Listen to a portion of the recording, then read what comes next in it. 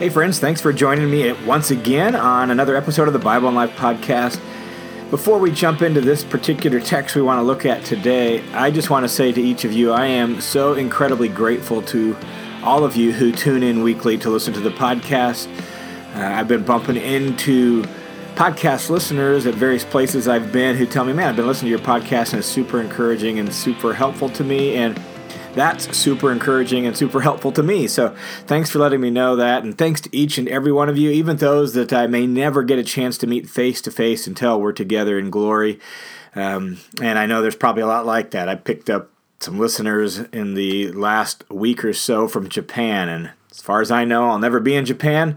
May never get to meet those people, but just thanks to each and every one of you to tuning in and to listening and to supporting the show. And if you pray for me and pray for the work I'm doing, thank you for that as well. And I'm on a personal mission to help thousands upon thousands of people, followers of Jesus in particular, to really be more and more rooted and grounded in the teaching of Jesus and in God's Word. And the reason for that is because I believe so deeply in the power of God's Word. I know when I first became a believer, I was 15 years old. I wanted to start reading the Bible, and I did, and there was so much I didn't understand, and I had question marks, and I had notes in the margin like, go ask the pastor, and there was a lot I didn't understand, and as I began to learn the Scriptures and grow, it just really shaped and changed and formed my life and fed my soul, and because of that, I believe in that. I believe in how powerful it is for each of us to really be rooted and grounded in Scripture. I believe in the power of God's Word and the teaching of Jesus to feed our soul and to give us life. I'm deeply, deeply convinced of that, and that's really the heart behind what I'm doing. Just I want to make that as accessible to as many as possible so that thousands upon thousands, tens of thousands if possible, can be more rooted and grounded in God's Word so that their life can have the rich, vibrant, flourishing fruit that Jesus promises. So that's my heart behind this, and each of you who tune in each week, you're a big encouragement to me, and I pray that what we do each week as we study the text together is just an encouragement to you and a strengthening to you for your walk with God.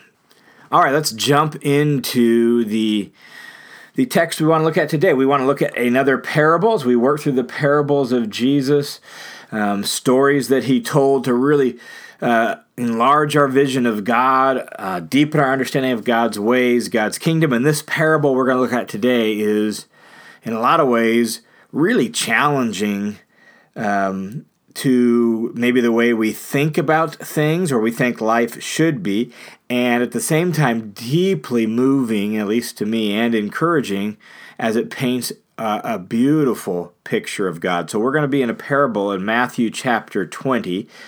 It's commonly known as the parable of the laborers in the vineyard or the workers in the vineyard. And that's where we're going to be, Matthew 21 through 16. But to set that up, let me tell you a little story. When my kids were small, they went to a school that frequently had what they referred to as line leaders. So here are these little 5, 6, and 7-year-olds, and it's time to maybe, go to recess or go, to take a break or go to the gym for something. And the kids would all stand up, and someone would be assigned to be the line leader.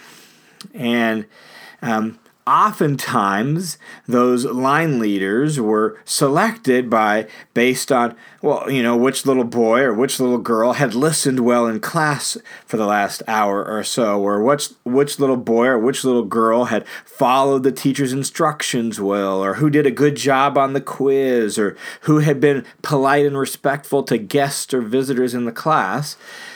And that's really an illustration of, and not that that's a bad thing that they were doing with the kids, they're trying to teach some standards, but that's very much a typical way the kingdom of mankind works. The kingdom of mankind works on who deserves it. You should get the scholarship. You deserve it. You should get the promotion at work. You've worked so hard. You do a great job. You deserve it. You should be student body president. You deserve it. You should be given the employee of the month because you have done so much and you work so hard. You deserve it. And that's really the way the kingdom of humankind works, on who deserves it. It can even really be the opposite. He is just getting what he deserves, we often say, and it means he's just getting the consequences of his actions. He or she is such a jerk, he just deserves to be treated like that. Most of us work that way, where we want life to be fair. We figure you get paid for the work you do. You put in the work, you get the paycheck. You get paid for the work done. Well, this parable paints a different picture and says God's kingdom is different. God's way of dealing with people is different.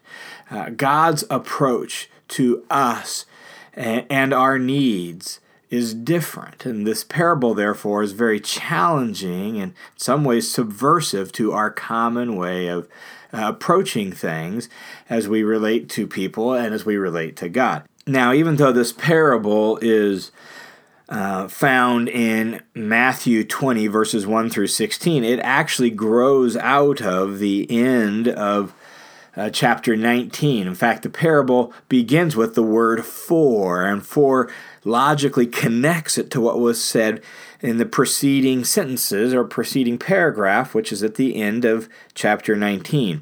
This parable is explaining what Jesus said there when he had the interaction with the rich young ruler. And the rich young ruler went away sad and grieved because Jesus challenged him to give up everything to follow Jesus. And by the standards of the Jewish culture of Jesus' day, the rich young ruler, he was a have. He had it all. He was somebody who would have been first. He deserved it. He should have been a line leader, right? He was somebody who should have been at the front of the line, and yet he went away sad. That prompted the disciples to ask, or to really say to Jesus, look, we've left everything and followed you. Unlike him, what's in it for us? And Jesus said, you, and really anybody who leaves behind their life and follows and gathers around Jesus, are going to be rewarded, even though maybe by the standards of culture and the standards of the world, you should be at the back of the line instead of the front of the line. And so chapter 19 ends with this fairly well-known refrain from Jesus' teaching, for the first shall be last, and the last shall be first. This is the idea of the great reversal.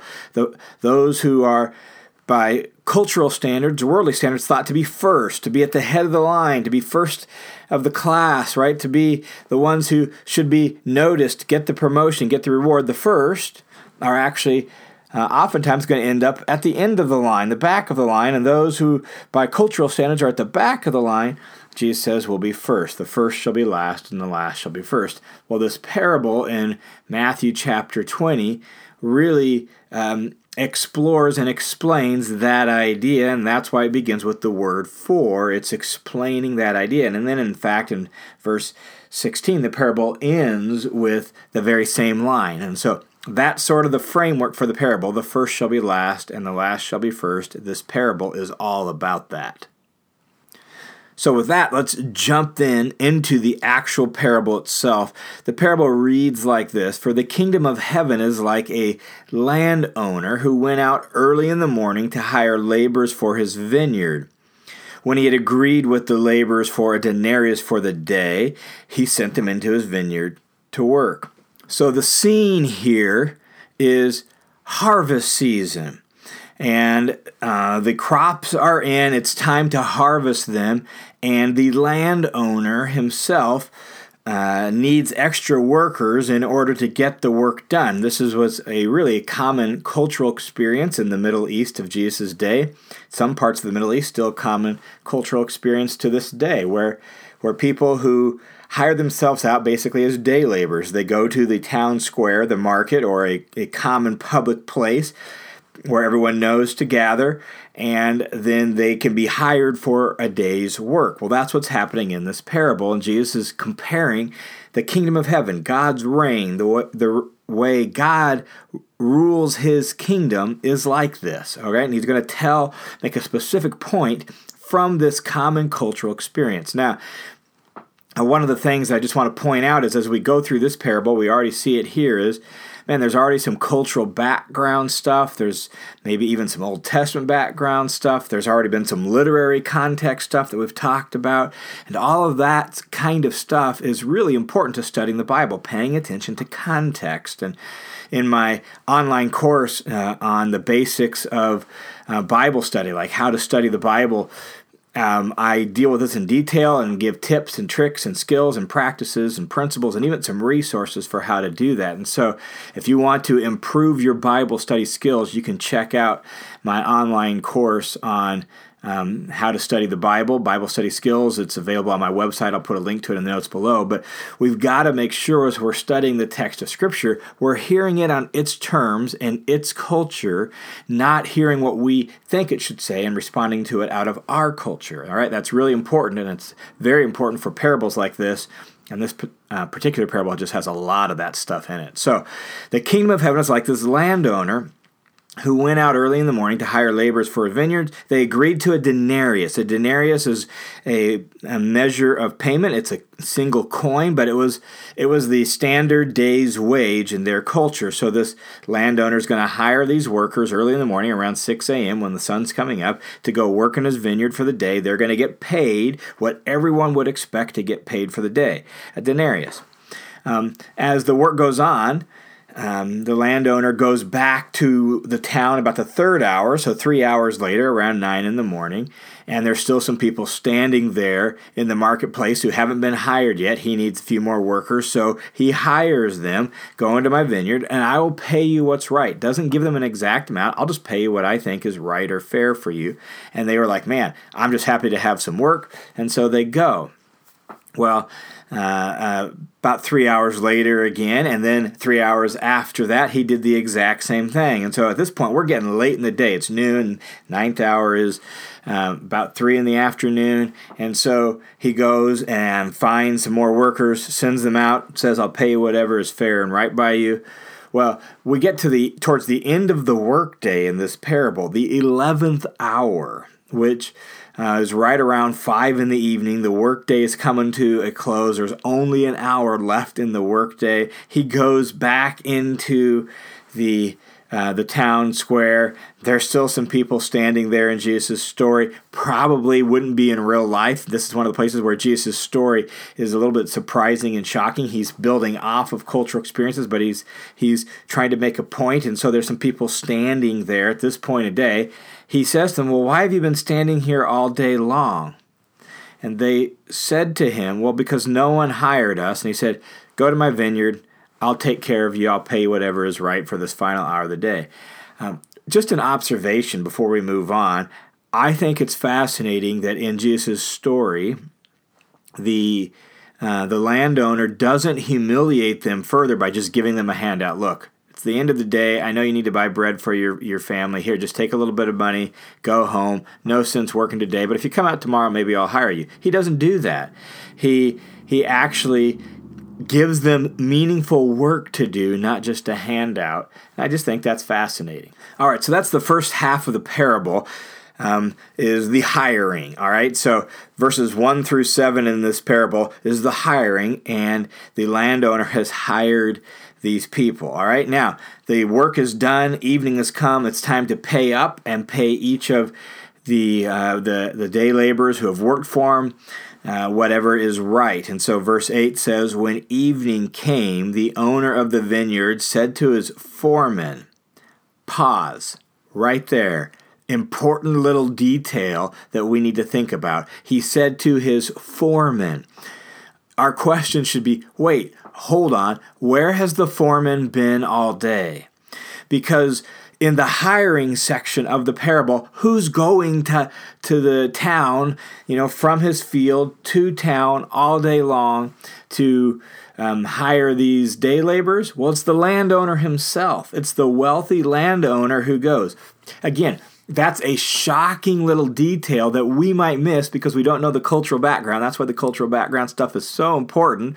But in Jesus' culture, the foreman would be the one that would be going into town and picking up day laborers, bringing them back, putting them to work. But in this parable, it's the landowner. That's significant. everyone would know, every Jew in Jesus' culture would know how the vineyard represents really God's people, Israel in the Old Testament, God's people. And the landowner is a picture of God himself. And in this case, the landowner, in his compassion and in his kindness, is actually coming and hiring people. And I think Jesus tells the story that way with this shocking little change of details from reality, because he wants to make sure he makes the point that God is a landowner who cares for people, particularly when we see what happens in the rest of the parable. So what happens in the parable? Well, the landowner says to his foreman, let's pay each of the workers the wage that they should be paid. And he says, but I want to do it differently than what we would expect, differently than normal. In their culture, where status and order is very important, everyone would expect those who worked all day to get paid first, those who only worked an hour of the day to get paid last.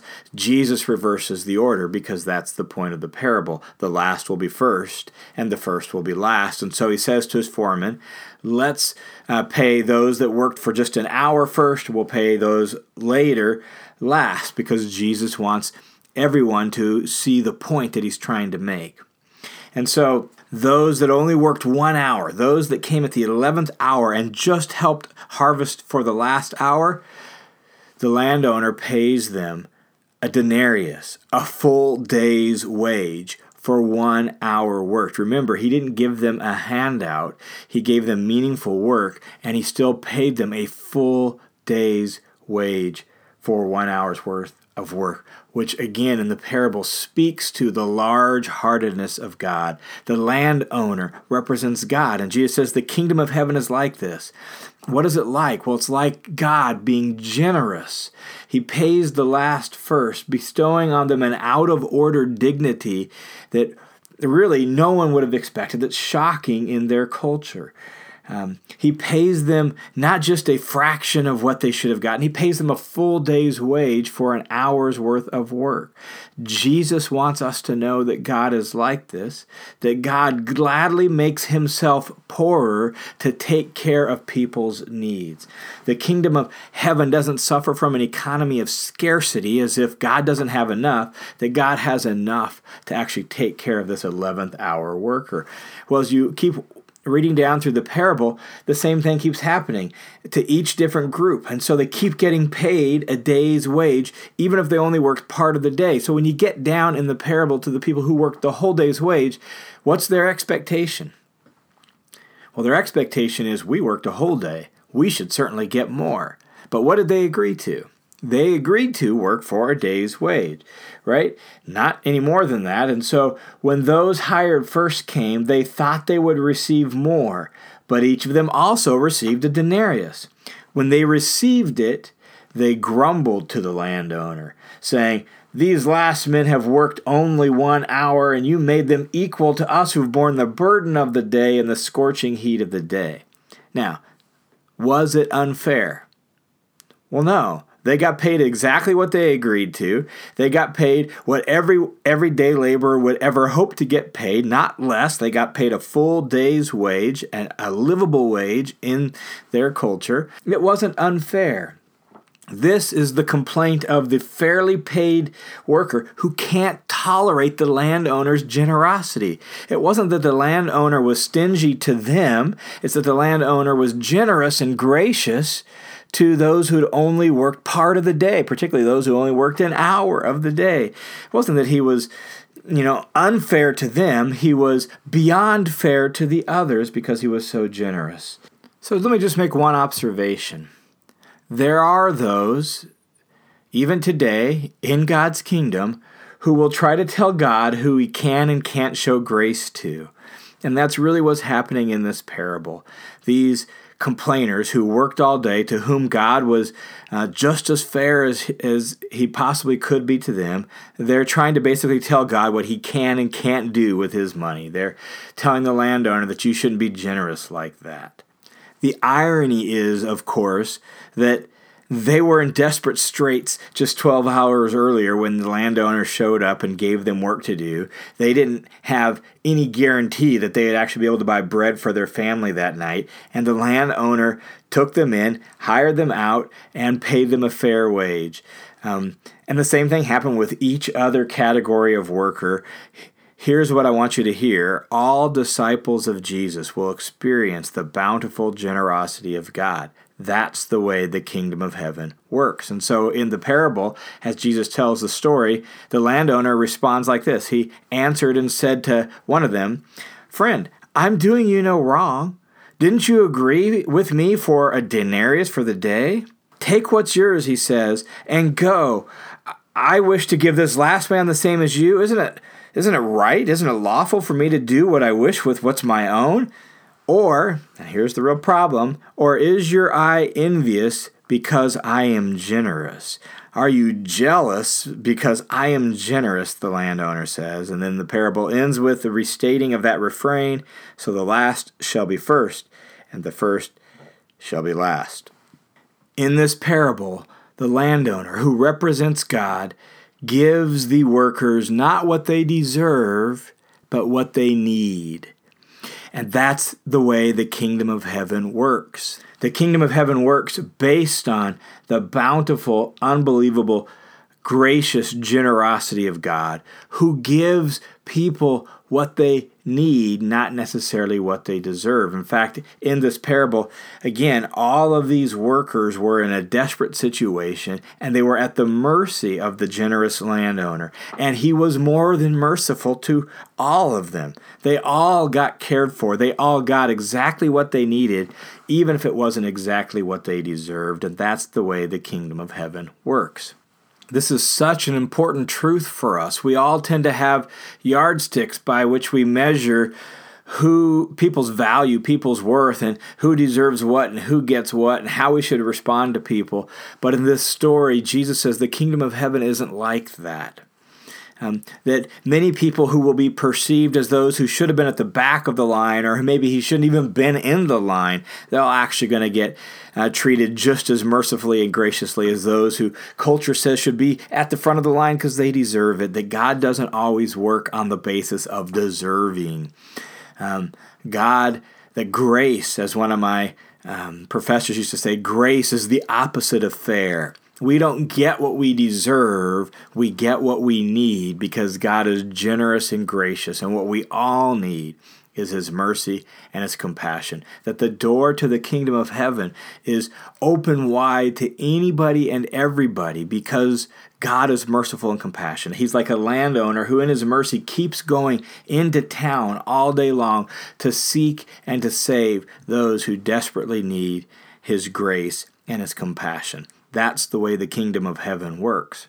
And those of us who are part of that kingdom need to make sure we're embodying that in the way we relate to people, that we're kind, that we're generous, that we're compassionate, that we're gracious. Remember, this isn't a parable about business practices, so that's not the point. The point is about the undeserved mercy of God, the overabundant generosity of God. At the end of the day, all these workers are richer because God has chosen to make Himself poorer, because the landowner chose to impoverish himself. And so even a person who only worked an hour is richer because the landowner chose to make himself poor. And that's the way the kingdom of heaven works. In fact, the Apostle Paul describes the work of Jesus very much in those terms, that Jesus chose to become poor so that through His poverty, we all might become rich in Him. We experience the riches of God's kingdom and His goodness and His grace in Jesus. That in Jesus, God is like a landowner coming to this world to rescue, to call, to bring people to Himself, and to save. God has impoverished Himself in Jesus so that we in Him might get everything we need. We might become rich in Him. And that's really the heart of this parable. And that's why I say this parable is on one hand challenging, because it challenges the way we tend to want the world to work, expect the world to work, want even our relationship with God to work. And it's encouraging because it tells us, but God's not like that. God's yardstick doesn't work that way. God is full of mercy and compassion, and He extends mercy and compassion to anybody and everybody. Whoever would come can experience the abundant, bountiful generosity of God in Christ. So, my friends, don't be stingy with God's grace. Don't be stingy with the love that God has given you. Share it widely. Live loved yourself and be a vehicle of God's love in this world. Live with great gratitude, knowing that you're not trying to pay God back, and you don't have to measure up, and you don't have to earn your place at the front of the line, that God Himself is just generous and gracious. Live with gratitude, live loved, share the generous love of God wherever and however you can, and don't be stingy with the generous love of God. All right, thanks again for tuning in to this episode of The Bible and Life. Once again, I just appreciate each and every one of you and your support so much. This is a listener-supported show, and for all of you who are supporting my podcast and other aspects of my Bible teaching ministry through your various generous gifts, I just want to say thank you. And those of you who might be interested in supporting that way, you can do so either through my Patreon page, or you can do so through World Family Mission. I'll put a link to both of those in the notes below as well. Don't forget to check out that Bible Study Skills course if that sounds like something that would be helpful to you. You can also check out my YouTube channel and just some more Bible teaching that way. Once again, thanks for tuning in, and we will see you on the next episode of The Bible and Life.